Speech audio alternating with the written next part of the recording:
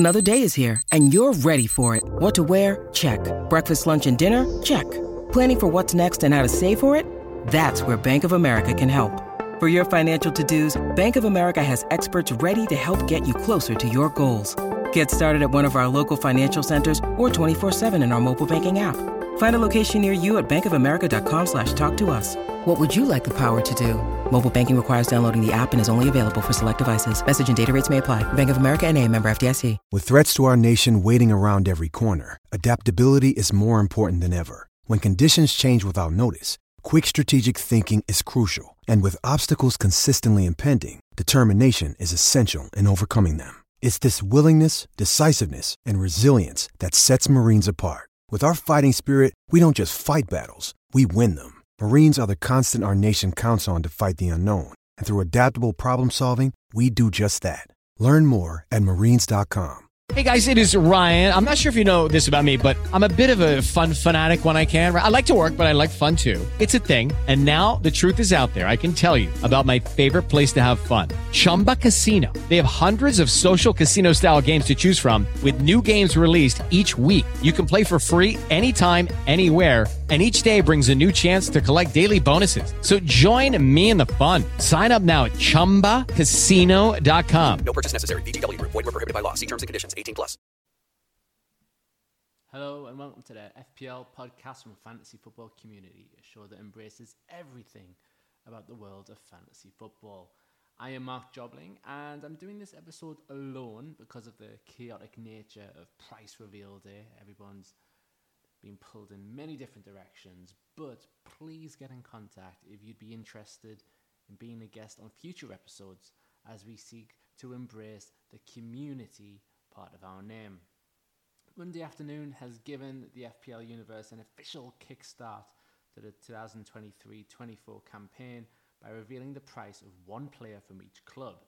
Let's get straight into them, and this will be a shorter podcast than normal because it's only me. Straight into them, starting with the big news of Erling Haaland being just the fifth instance ever of someone beginning at £14 million. Now, some tools predicted 13.5, but the strong fixtures of Manchester City mean we'll probably still play him, right? We'll probably still pick him. There would have been a bit of debate if the fixture list was unkind to Man City, but they immediately begin with a promoted side, and then another one in game week 3, Fulham game week 4, Nottingham Forest in week 6. It's just, I think a lot of people's attitude is, oh, okay, Haaland, he's 14 million. That means we've all got 86 million to spend on 14 players, because that is him. And that sort of links in with Mohamed Salah's small price drop from 13 million to 12.5 million.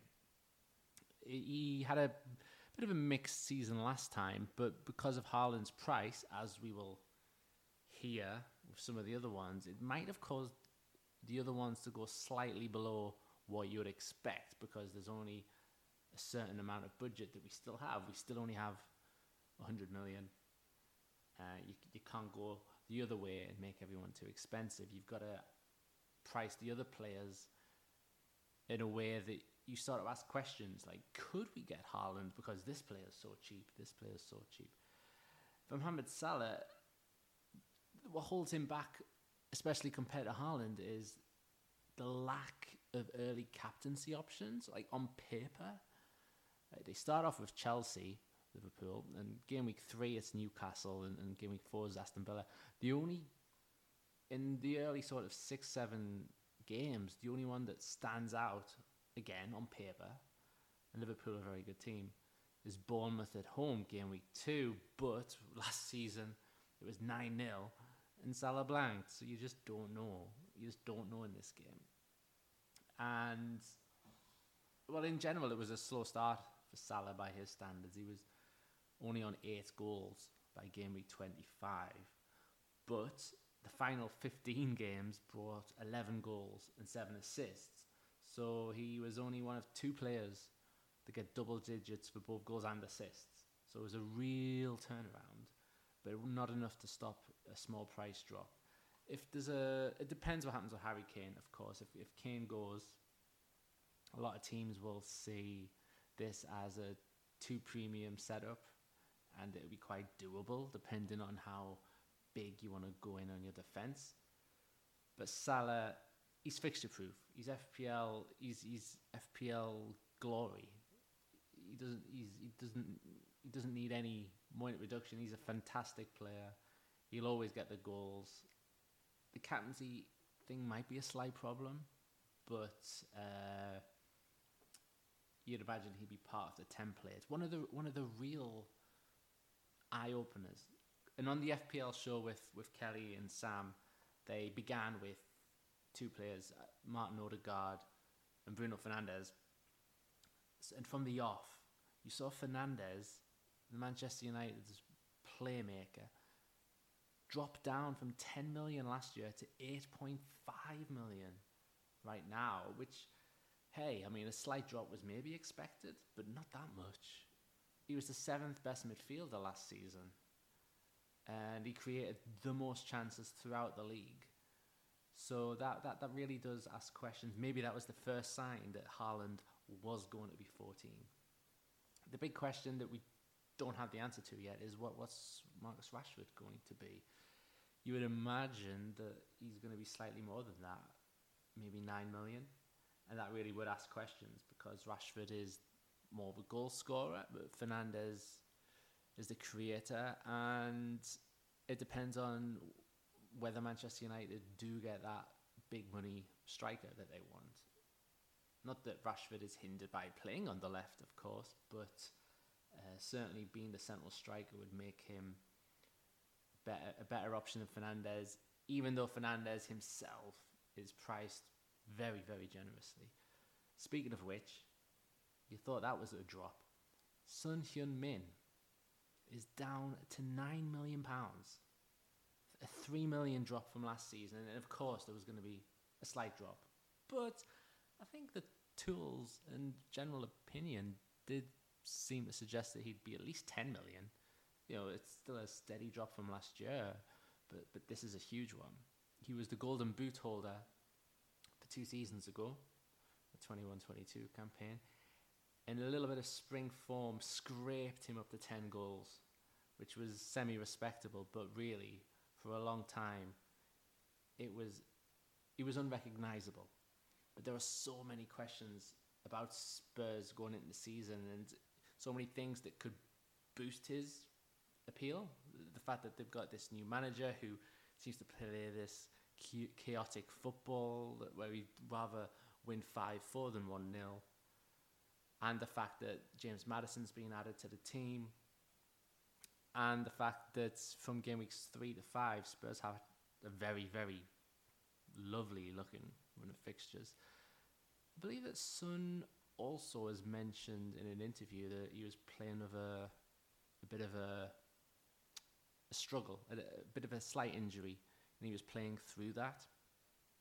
Now that's fixed now, if it is, and if it's fixed by August and he's ready to go, then that 9 million price looks absolutely superb.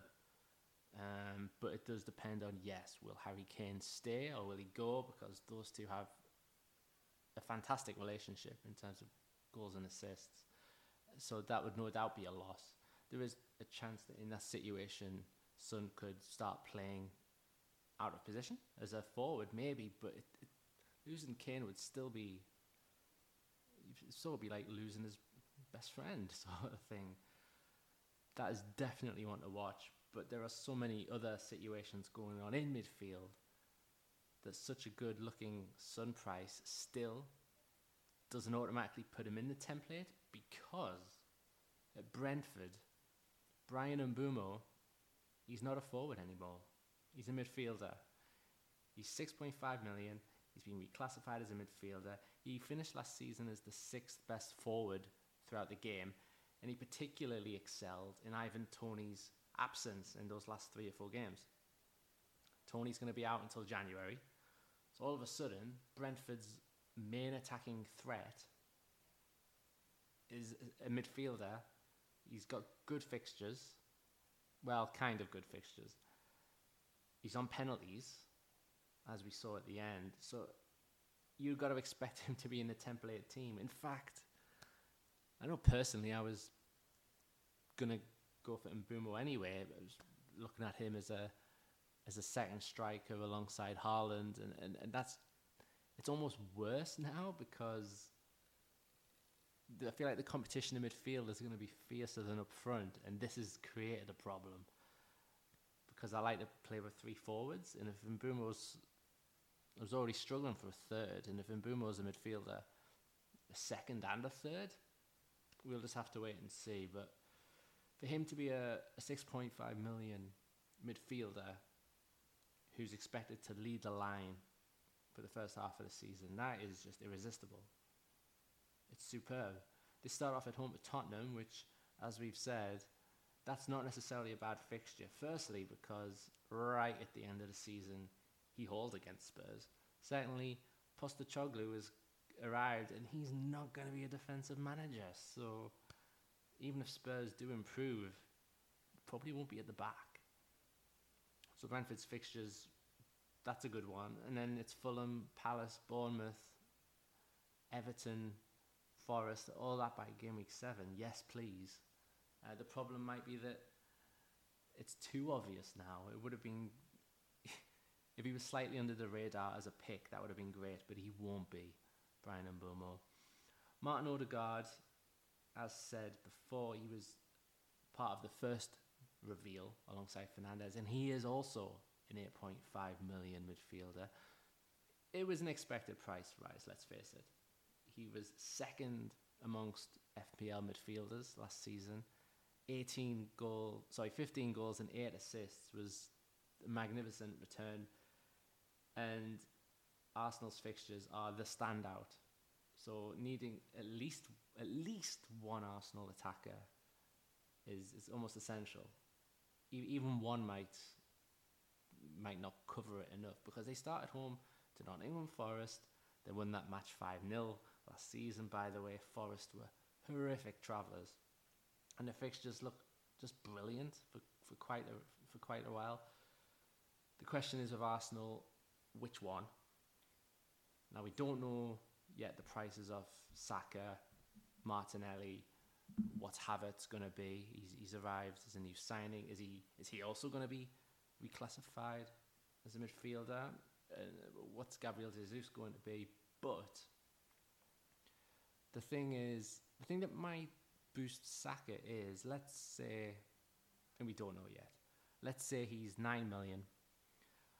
Well, last season there was a huge gap between Saka and the Odegaard-Martinelli combo. Now if they're all clustered together with only 500,000 between them, well, Saka's very nailed and he's on penalties. So you don't pick the other two for their cheap price anymore. On a more even field, you'd probably say Saka, but who's to say what price he's going to be? But Odegaard, let's not rule him out as a candidate. I know I personally very rarely had him, because I was always thinking that's not right. He's a centre midfielder, and surely it's Saka and Martinelli. That's the type I like to go for, and was just punished again and again by Odegaard. So it would be foolish to be so stubborn again. But 8.5 is quite pricey, and if I was being stubborn at 6.5, then personally probably won't. As I say, the Arsenal attacker of choice is probably going to be Saka. Someone else who had a fantastic season and got a huge price rise, but I probably won't get him, is Kieran Trippier. We know now that he's going to be 6.5 million in defence. He almost reached 200 points last season. In fact, if it wasn't for that own goal right at the end, he would have. He was the best defender last season in so many ways.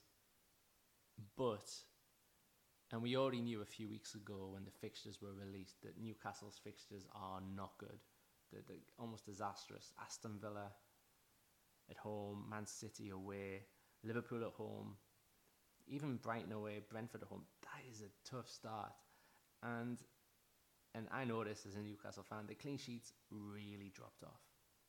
We would always concede that consolation goal, that they really dropped off after as we sort of entered the late 20s in game week numbers, they had a phenomenal defence just before the World Cup and for that first 6 or 7 games back, but then no.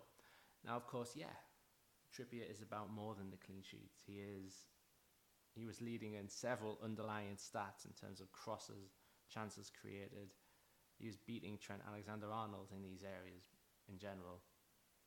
But it's a tough start, so if you're not expecting clean sheets from him, he suddenly costs 6.5 as opposed to 5. That's not good. And also, there's also the Champions League. What's the effect of European football going to be? There's also the new signing of Sandro Tonali, who is also a good set-piece taker. He's just provided several for Italy under 21s in the Euros. If Tonali if he's on sharing duty with Trippier, that again is a dent to Kieran Trippier's appeal.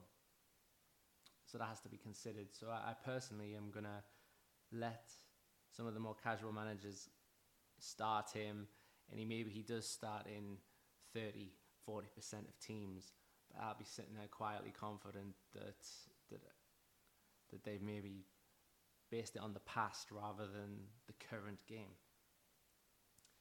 Who else have we got?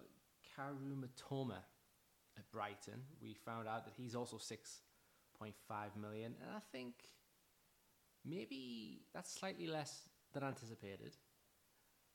He was a huge part of the final weeks of last season in terms of the template. Almost every meaningful team had Matoma in there, to the point where if he did produce, there was very little to gain. Thing is, though, he didn't actually produce that often late on. He didn't score any goal after game week 29, and none of his final 15 matches exceeded 7 points.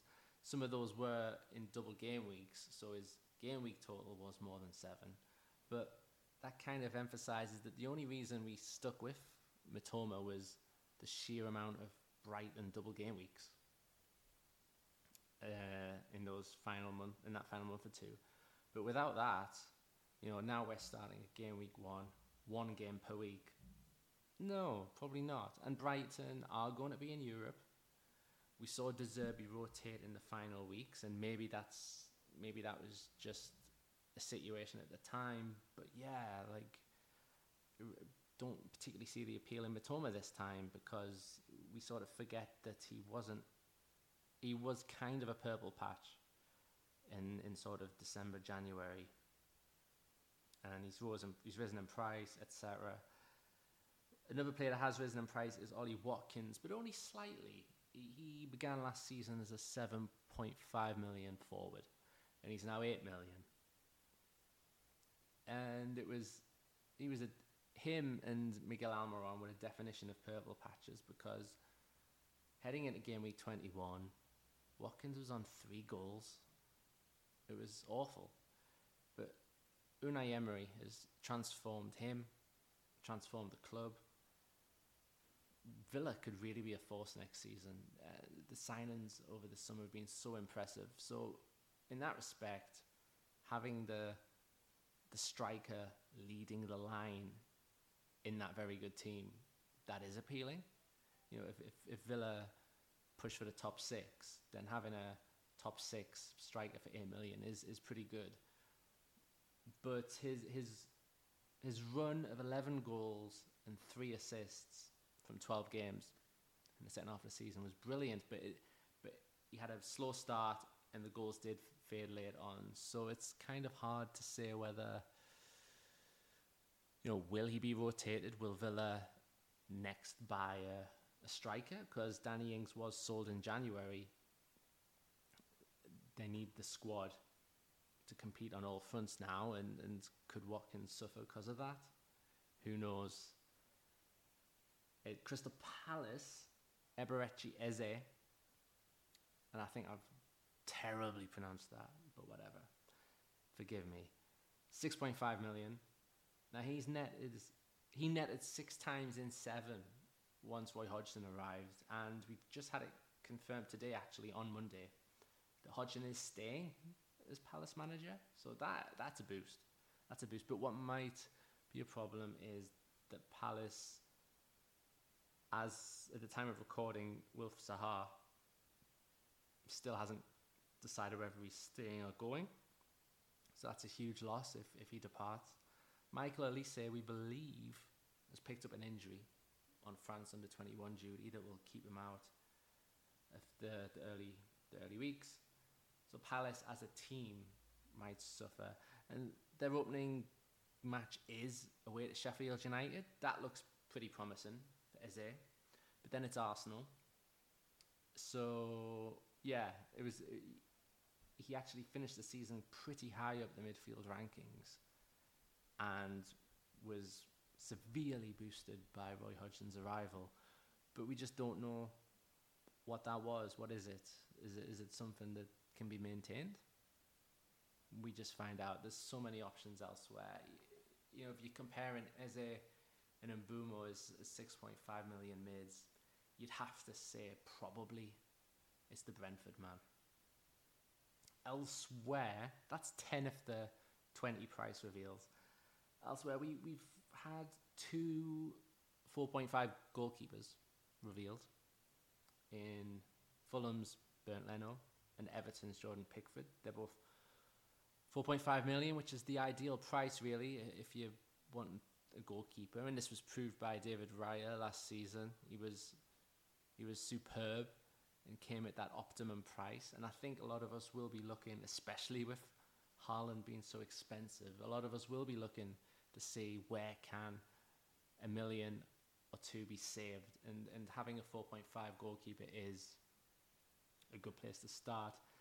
Everton do have a nice early run of fixtures, in all honesty. Fulham, Villa, Wolves, Sheffield United.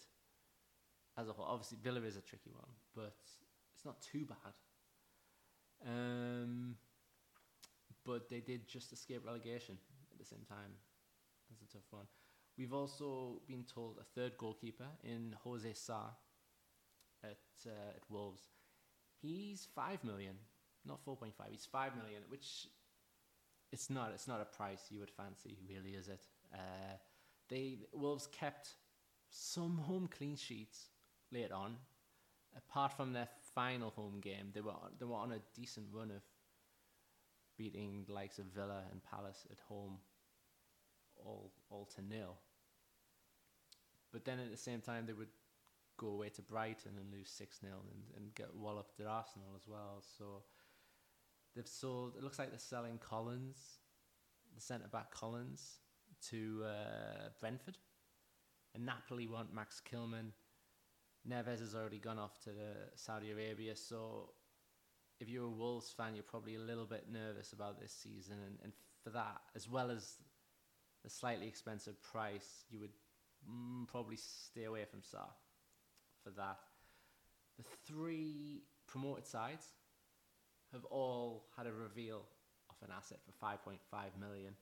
Carlton Morris, the Luton striker, he scored 20 last season, so if he could sort of fill in that Dominic Solanke role this year of being a 5.5 forward who gets, I don't know, 8 or 9 goals, that'd be pretty well priced. And Ndai at Sheffield United, he was brilliant last season, 14 goals. Their star man, really. And yeah, they start at home to Crystal Palace and then have Forest. Game week 4 is Everton, so there's potential there for him. Burnley, we've been told that Benson, the midfielder Benson, is also 5.5. He scored quite a lot of goals last season. I believe it was 11. However, he only started 14 times and he came on as a sub on, I think, 19 occasions. So he averaged a goal every 135 minutes. So 1.5 matches. That's a very good rate. If you were to say a midfielder scores every 1.5 matches, please put them in our team. But if he's not a regular starter in a championship, then we just, why would he in the Premiership? It's too Too many questions there. Probably best avoid. New signings have been priced at Chelsea and Bournemouth. And Nkunku, the striker from Leipzig. Chelsea have obviously got a fantastic history of Leipzig strikers. And Nkunku is 7.5. What might hold him back is that is he actually a forward? He's an attacker for sure, but from what we know about Mauricio Pochettino, the chances are that Nkunku will either be playing just behind a striker or as a wide man, not as the focal point of that team. So it's almost like reverse out of position. Just in general with Chelsea, there's too many questions over them. They barely scored last season. They finished 12th. Not playing in Europe can only help them really in terms of fixing themselves domestically, but we don't know how many players they're going to sell, how many they're going to sign, where they're going to go. Let's just wait and see with them.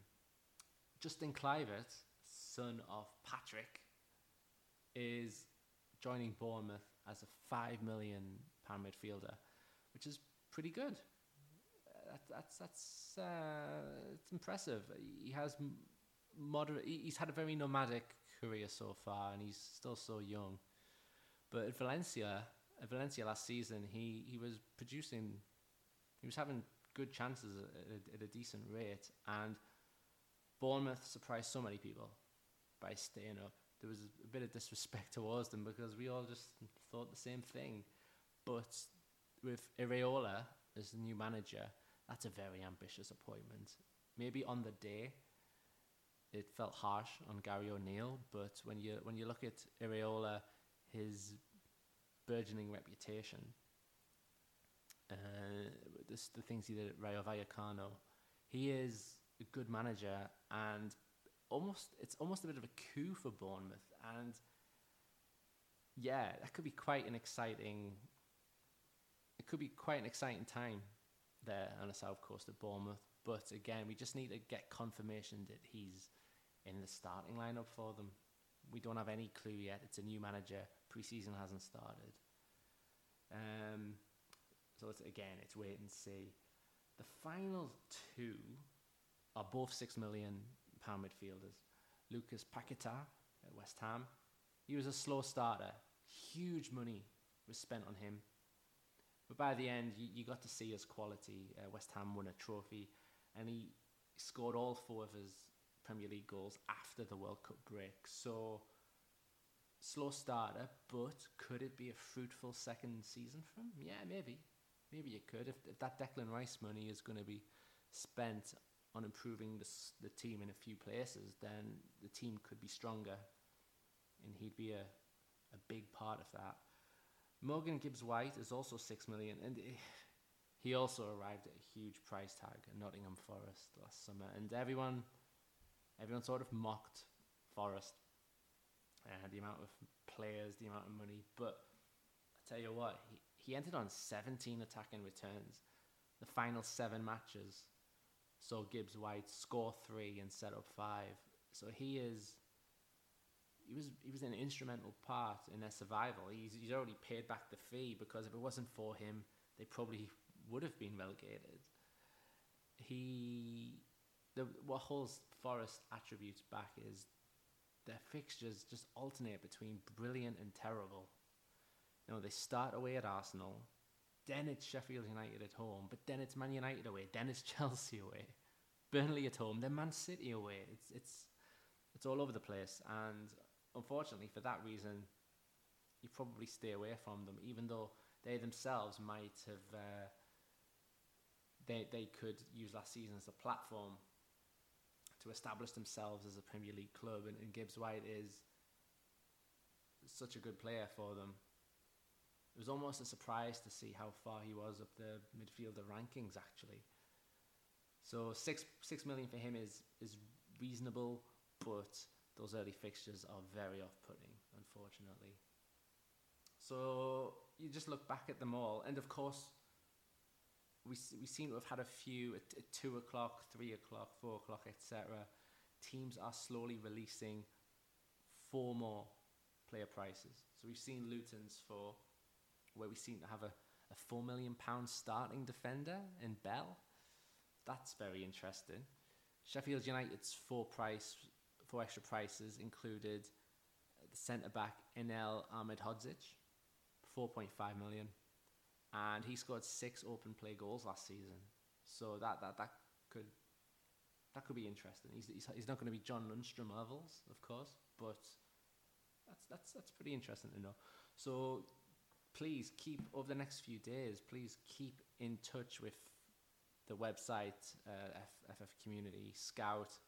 Check out our Twitter accounts, because at a fairly steady pace, we're going to get drips of information. And then eventually, you would think by the end of this week, the game is out and we'll know every price. Spreadsheets out. Get drafting. But Haaland's price is expensive, but Son and Fernandez and Mbumo are the other standout prices that we know so far. Both all very interesting. And I think that's probably a good place to wrap things up. It's been a pleasure. Thank you very much. Please make sure to check out FF Community's improved website, which covers fantasy games for the Premier League, Champions League, the MLS, several European leagues. I know we're going to start Serie A this season as well as Bundesliga. Give us a follow on Twitter. It's at @FFCommunity_. And we hope to see you back here next time. Thanks very much for listening. Goodbye. Sports Social Podcast Network. Hello, it is Ryan, and we could all use an extra bright spot in our day, couldn't we? Just to make up for things like sitting in traffic, doing the dishes, counting your steps, all the mundane stuff. That is why I'm such a big fan of Chumba Casino. Chumba Casino has all your favorite social casino-style games that you can play for free anytime, anywhere with daily bonuses. That should brighten your day a little. Actually, a lot. So sign up now at ChumbaCasino.com. That's ChumbaCasino.com. No purchase necessary. VGW Group. Void where prohibited by law. See terms and conditions. 18+.